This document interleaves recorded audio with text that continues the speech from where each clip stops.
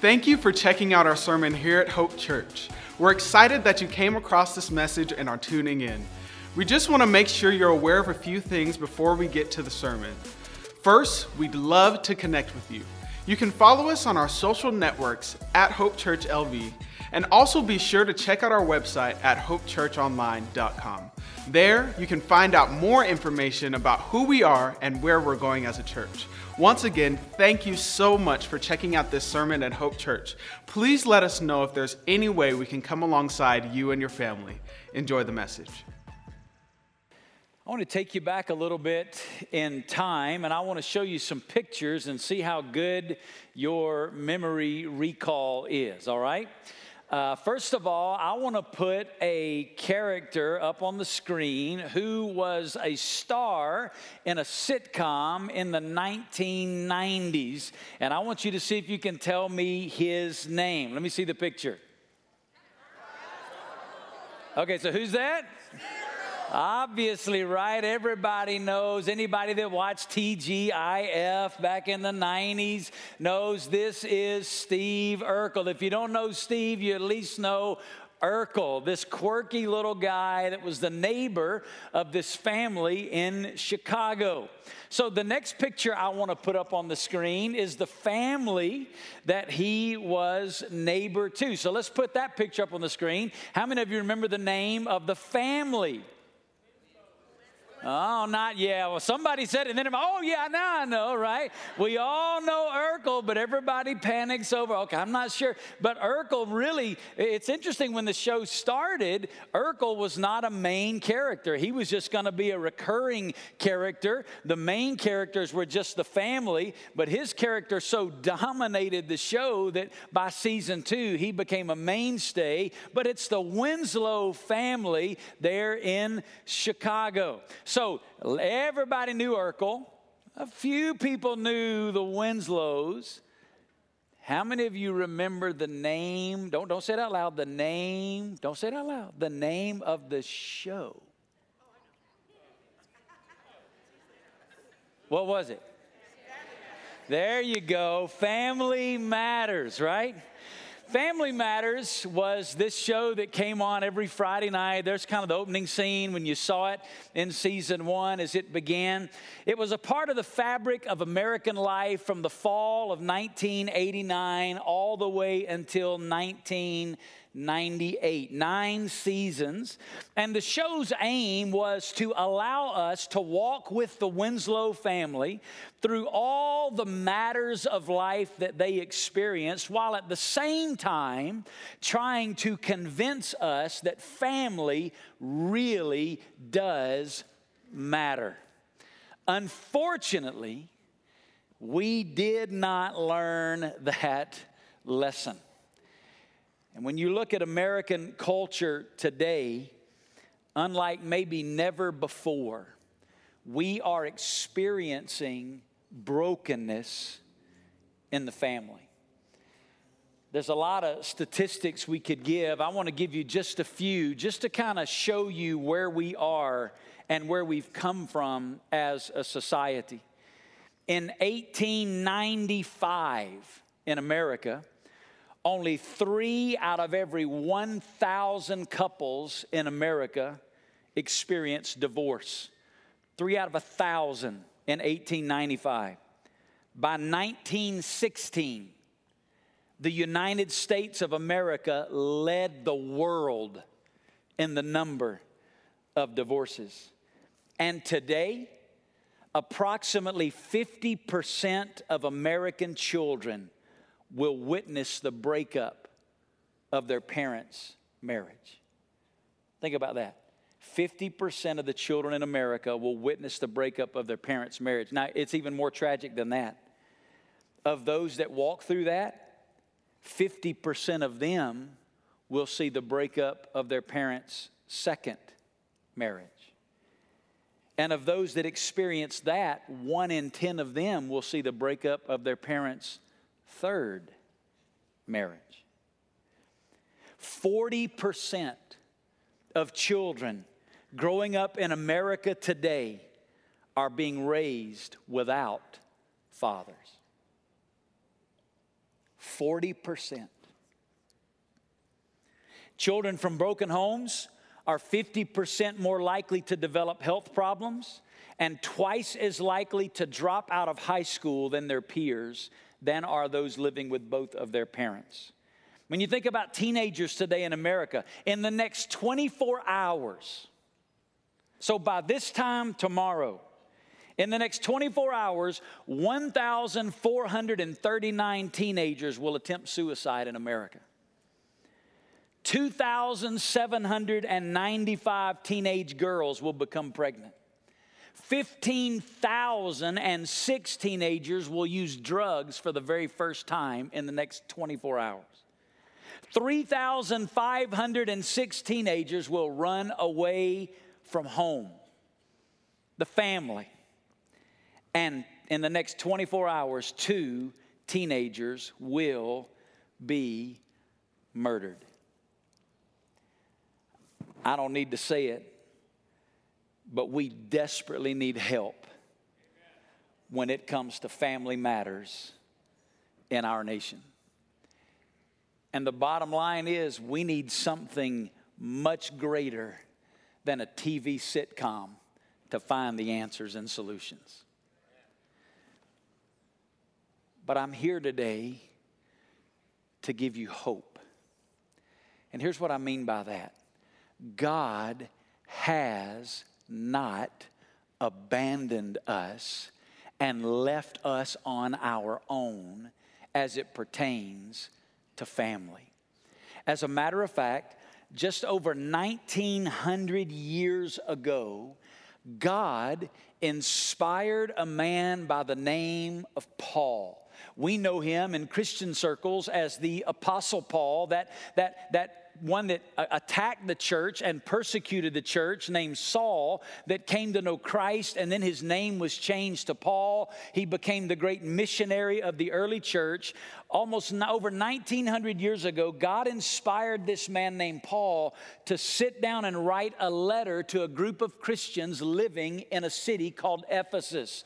As a part of that letter, he spent several paragraphs addressing family matters. And today, as a church family, we are launching into a 5 or 6 week series that we're simply calling Family Matters. Hope for your household.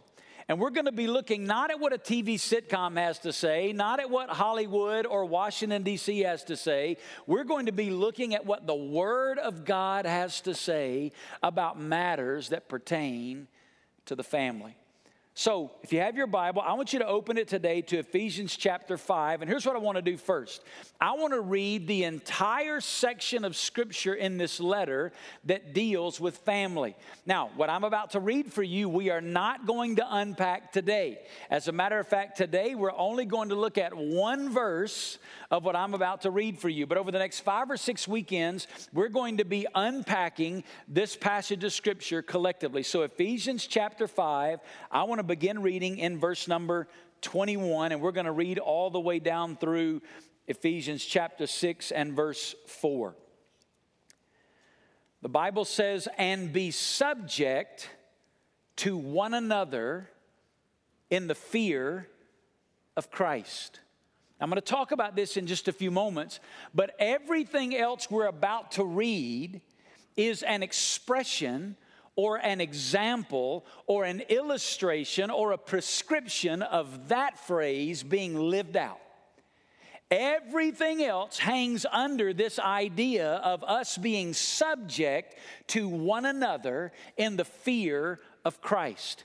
He's about to talk about husbands and wives, parents and children, but all of this under the umbrella of our living in subjection to one another as brothers and sisters in Christ in the fear of Christ. So he says, be subject to one another in the fear of Christ. Now for today, that's as far as we're going to get. It's just verse 21. But I want to read the rest to get it on the table.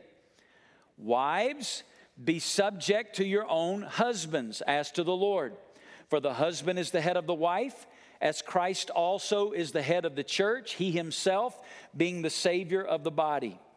But as the church is subject to Christ, so also the wives ought to be to their own husbands in everything.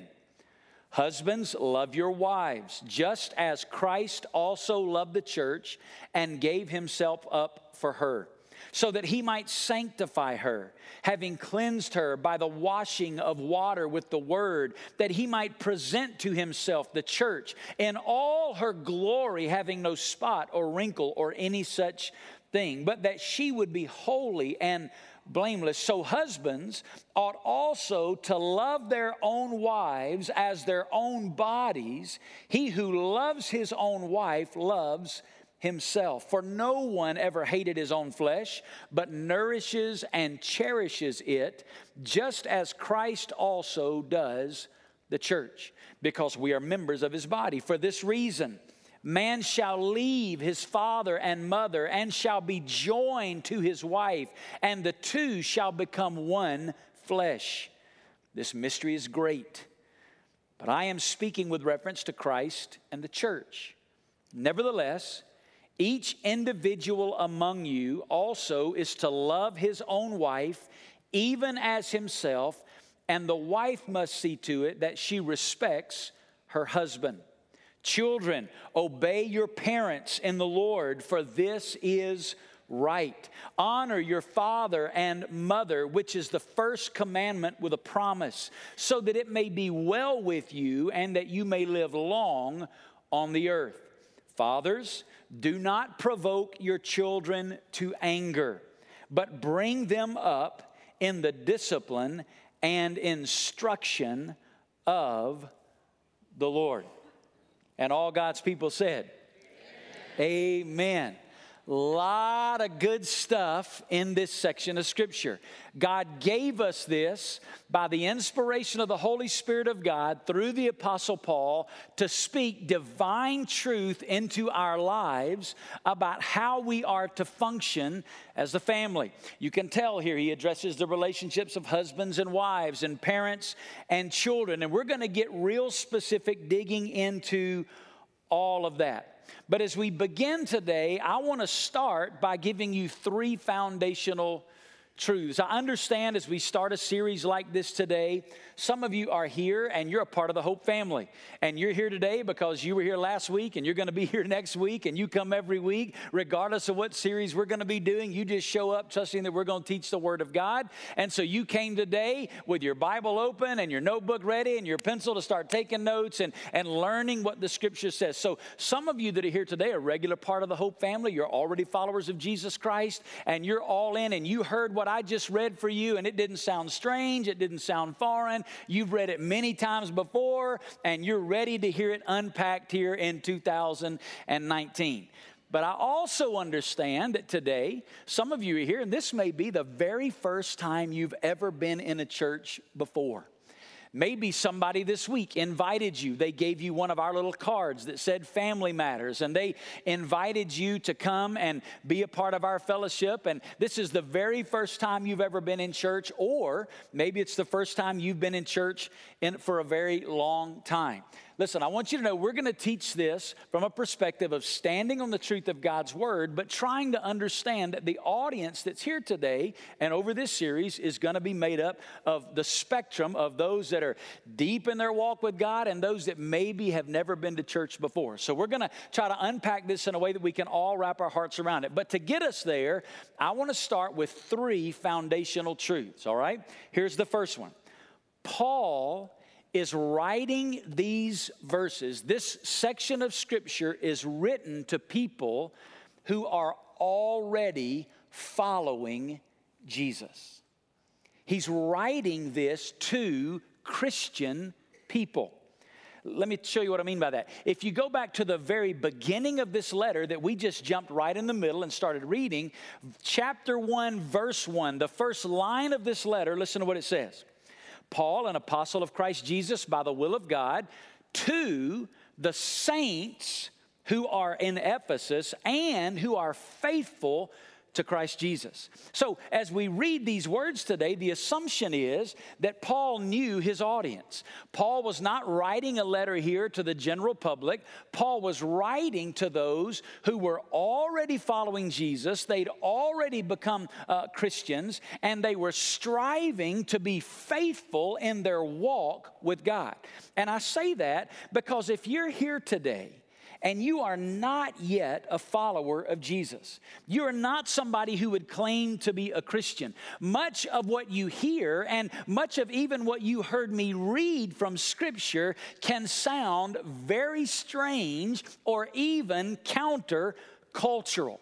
But the reality is that those of us who are already Christians have embraced the Lord Jesus Christ. And in embracing Jesus and deciding to follow Him, we've embraced a radical way of life as it appears in our culture that leads to ultimate joy and fulfillment. And so as we look at God's Word as followers of Jesus, we who have embraced Christ have submitted ourselves to His Word, believing that God created life and God knows best how it's supposed to be lived. And so what God did in creating life is He gave us boundaries and parameters. And those boundaries and parameters that He gave us as it pertains to family are not to hurt us. They're not to rob us of joy and pleasure. The boundaries and parameters are given to protect us.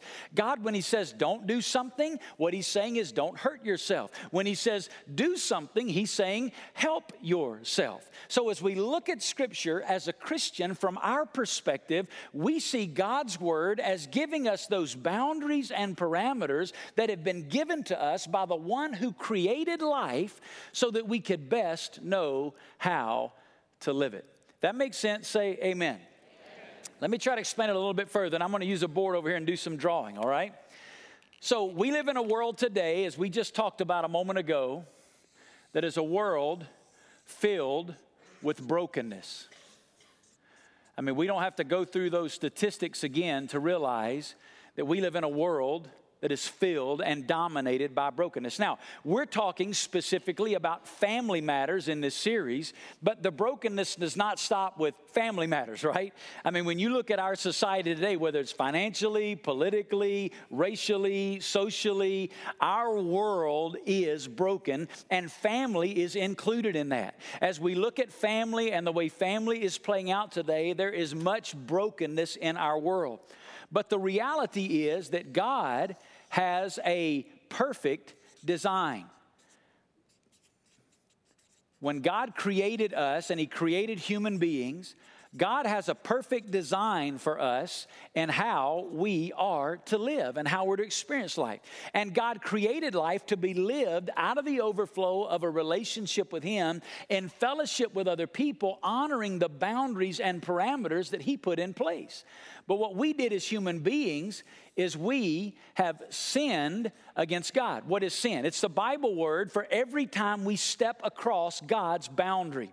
Every time we step across one of God's boundaries, every time we disobey one of God's commands, we sin against God. And our sin is what has resulted in this brokenness. Because we've deviated from God's perfect design, there's now brokenness all over our society, not the way God intended it, but we chose to step outside of God's design. Now, what we've done is we've tried to come up with all these ways to fix our own brokenness. We've tried morality. We've tried religion. We've tried good works. We've tried success. We've tried fame. We've tried relationships. All these things we've tried to fix the brokenness that's in our world. But we're not doing a very good job, right? It continues to get worse. But here's the beauty of the love and grace of God. He loved us so much, He didn't leave us here in our brokenness. God, in His grace, sent His Son, Jesus, into the world. Jesus is God who came into the world.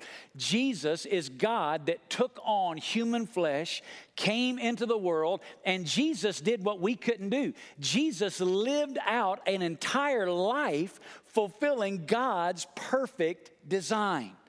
And Jesus took all of the sin that we'd committed, and on the cross, Jesus died on the cross for our sin. He took all of our sin on himself, every way that you and every way that I had broken God's law, stepped across God's boundary. He took it on himself, and Jesus died on the cross for our sin. But he did not stay dead. He rose again from the dead as a testimony that God had accepted his sacrifice for our sin, so that now in our brokenness, if we simply turn from our sin, the Bible word for that is repentance, and if we will believe in Jesus as the Lord and Savior of our lives, God takes us from our brokenness and gives us a relationship with himself. And as we grow in that relationship, what's happening is God is restoring and redeeming his perfect design in our lives.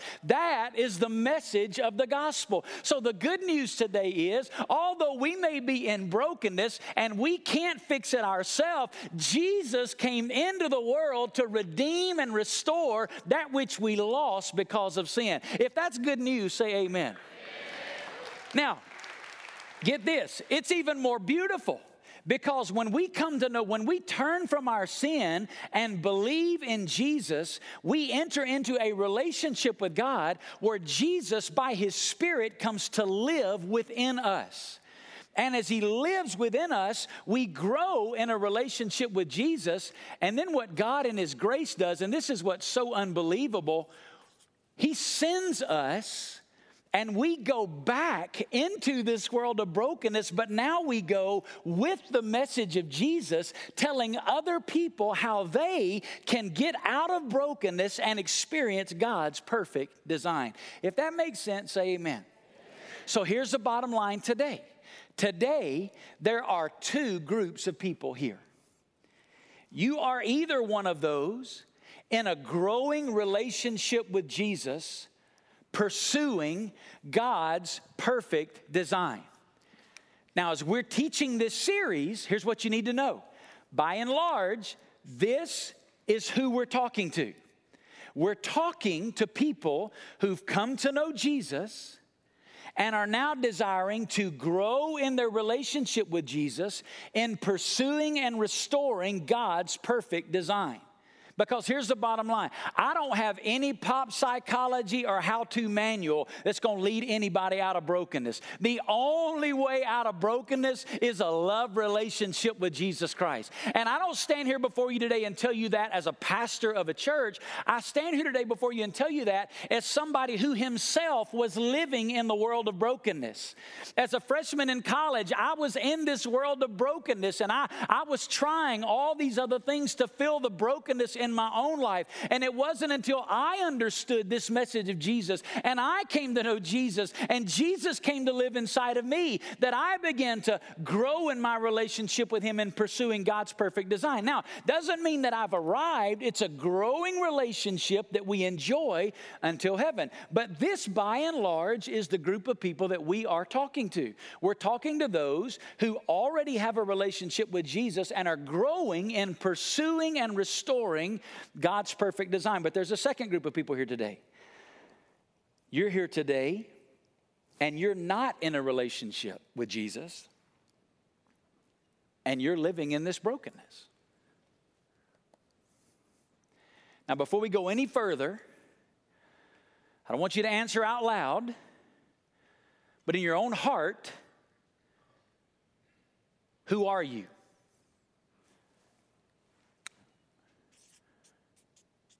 Are you here? Have a relationship with Jesus. I'm not perfect. I still got some brokenness, but I'm in a relationship where I'm growing and it's being restored. Or are you apart from a relationship with Jesus and trying to figure it out on your own? Listen, if you're here today and you don't yet have a relationship with Jesus, here's the best thing I can do for you. I'm going to ask everybody in the room for just a moment, just bow your head and close your eyes. I'm not done yet, so don't start packing up. I'm coming back. But just bow your head and close your eyes because I want to give us just a minute. If you're here today and you would say, Pastor, I don't have a relationship with Jesus. I don't know him. I've never turned from my sin and put my faith and trust in Jesus as my Lord and Savior, with nobody looking around right now but me. If you've never done that, I want to lead you in an opportunity to give your life to Jesus today, because that's the starting point. If we're really going to deal with issues in the family, listen, that's step one. Step one. So if you're here today and you would like to give your life to Jesus with nobody looking around but me, I'm just going to lead you in a word of prayer. Now, prayer doesn't save you. It's faith. It's turning and believing in Jesus that begins the relationship. But one of the ways we can take that step is by praying. So if you'd like to give your life to Jesus and believe in him today, to turn from your sin and brokenness and receive Jesus, just pray this with me right there in your seat. Just pray it in your heart. Say, Lord Jesus, I know that I'm a sinner. I know that I'm broken because of my sin. Today I turn from my sin and I believe in you. That you are God, that you died for my sin, and that you rose again. Thank you, Jesus, for saving me. I want everybody to look this way. Listen, if you just prayed with me for the very first time in your life to receive Jesus, to turn from your brokenness and follow Jesus, I want to be the first to say, welcome to the family of God. Listen, you may not know it yet, but you need to know, listen, you need to know by God's grace, you just went from right here to right here. To right here. Jesus now lives inside of you, and he is going to begin to do something in you that before this moment you never dreamed possible. When you thought about your marriage, your relationship to your kids, your relationship to your in-laws, the extended family, there's some stuff that you never dreamed possible that is now possible because of Christ in you. And as you grow in an intimate love relationship with him, your life is going to begin to be radically changed. Not external behavior modification, but internal transformation, Christ in you beginning to live through you. So, if you just prayed with me for the very first time and gave your life to Christ, I'm going to ask you to do one of two things. When we finish in just a few moments, and I have a stand and we're going to sing a song of worship, if you just prayed and you received Jesus for the very first time, when we stand and sing, I want you to come. We're going to have pastors along the front. I want you to come to one of these pastors today, and when you get here to him, you just say, today I turn to Jesus. That's all you got to say. Today I turn to Jesus. If you forget that, don't worry about it. Just stand here. We'll know why you came. Today I turn to Jesus. All right?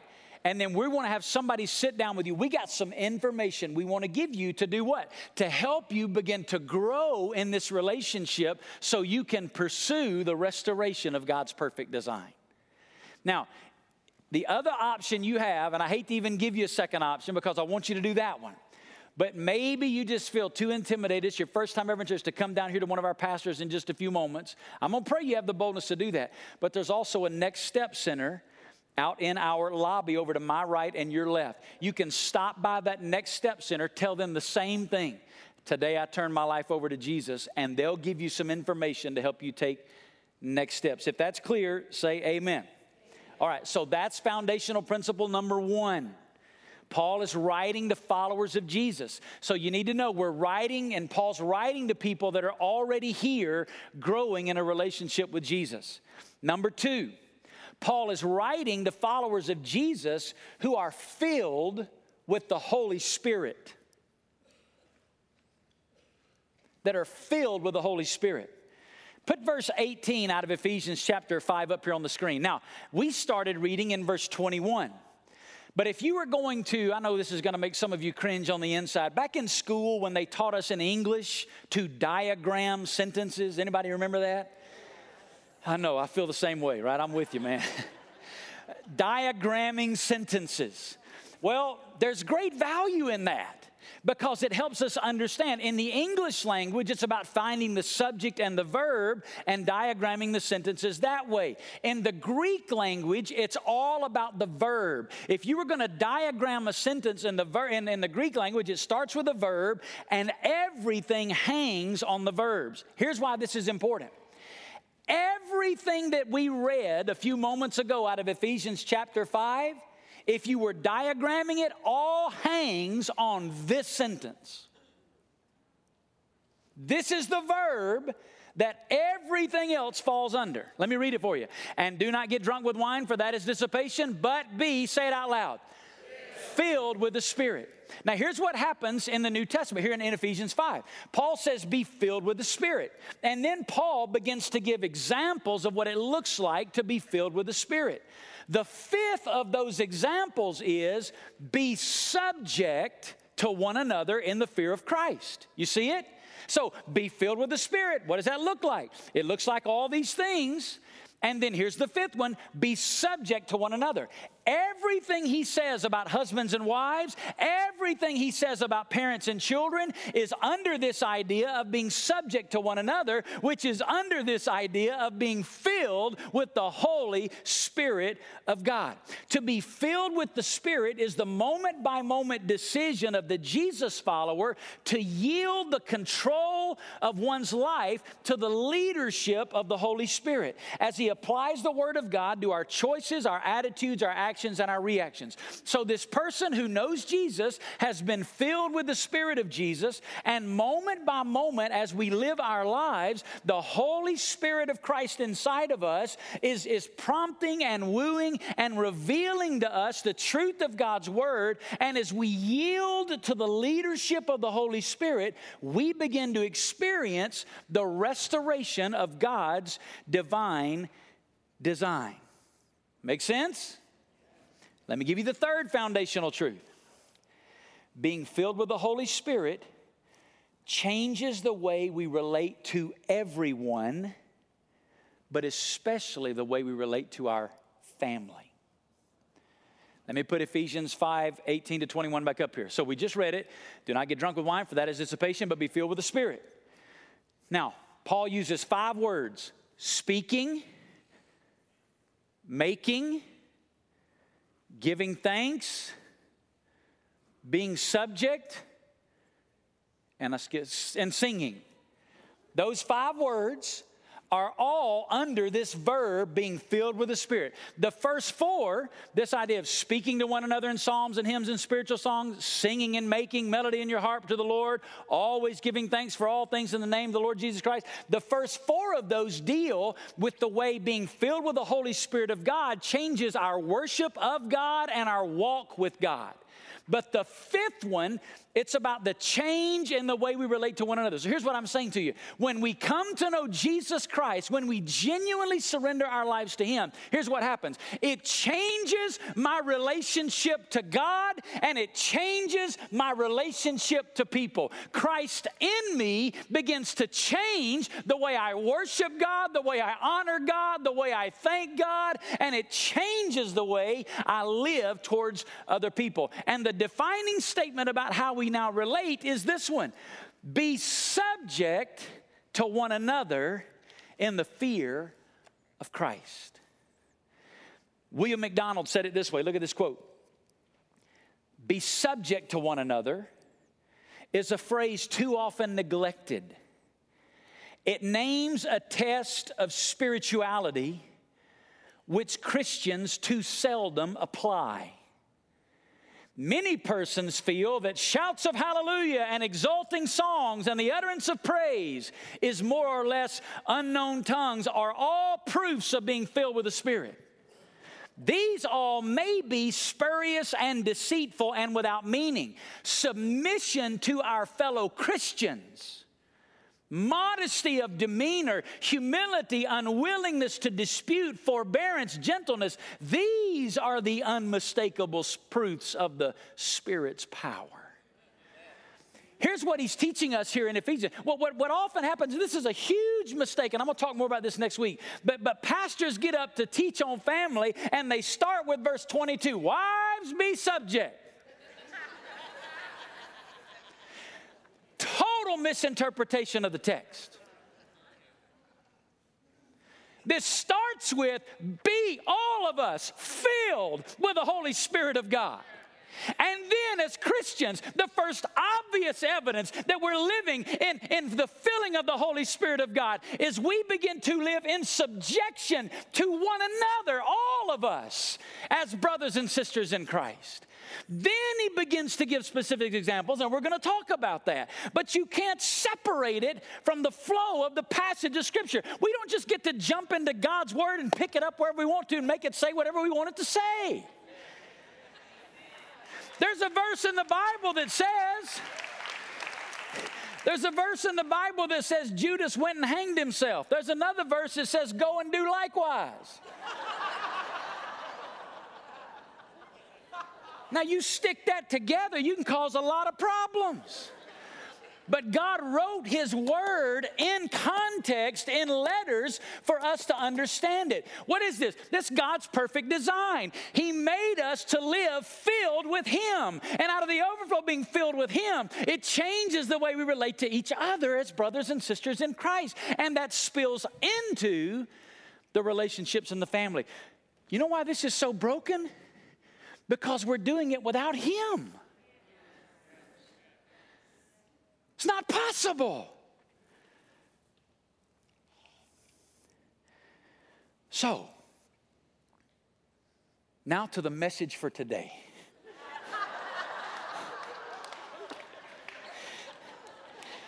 What's funny is you think I'm kidding. All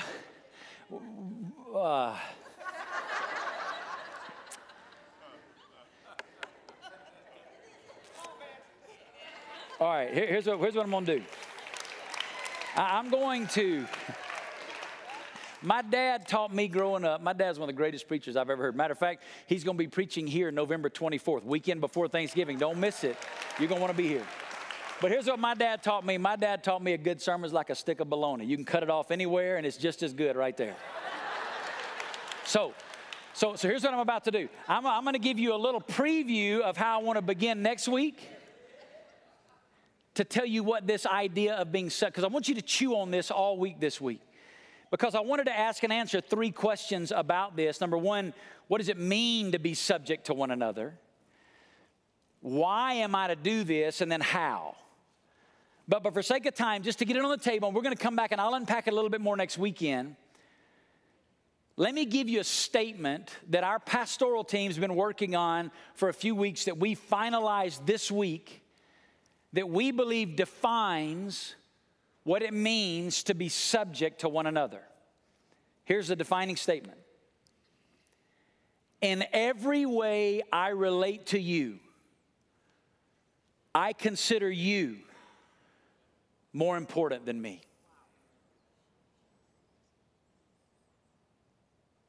Let's read that out loud together. 1, 2, 3. In every way I relate to you, I consider you more important than me.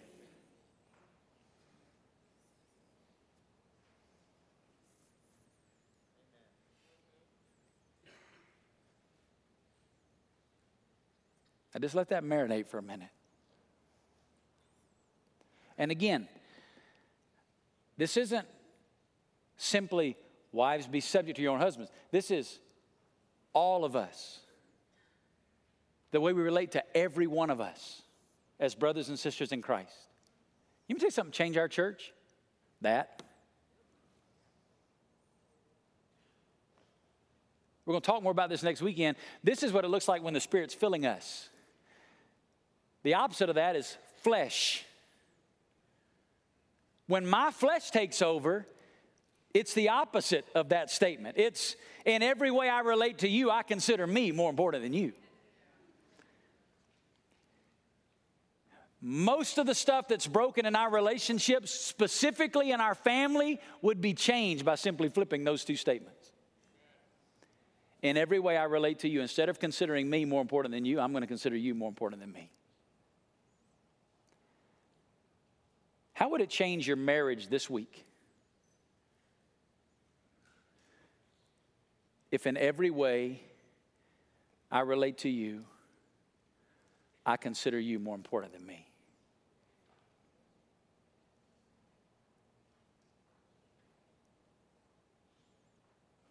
Be subject to one another. That's our only way out of the brokenness. It's Christ. And as Christ begins to live his life through us, this is what it looks like. In every way I relate to you. Now, I know we're going to talk about this next week. There's all kind of stuff in you right now going, wait a minute. If I do that, we start sounding like Urkel. If I do that, I'm going to get run over like a freight train. Now listen, this is where it's about your trust in God and his design. Now again, we're going to talk about this. I'm not talking about abuse. I'm not talking about oppression. That's not what we're talking about. We're going to unpack more of that. But this is what it looks like when Christ in us begins to live through us. And that will change the matters in our family. Let's pray. Father, in the name of Jesus, I pray today that you would, as only you can, speak divine truth. God, would you give people ears to hear what it is you desire to speak to them today?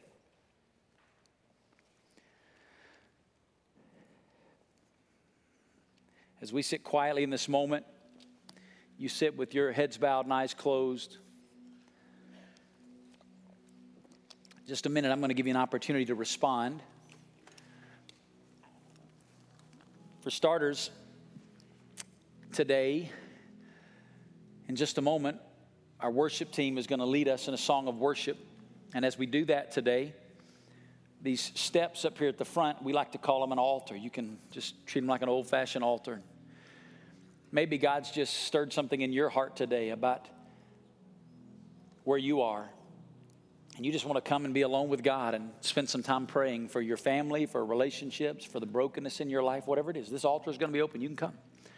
Our pastors are going to be here.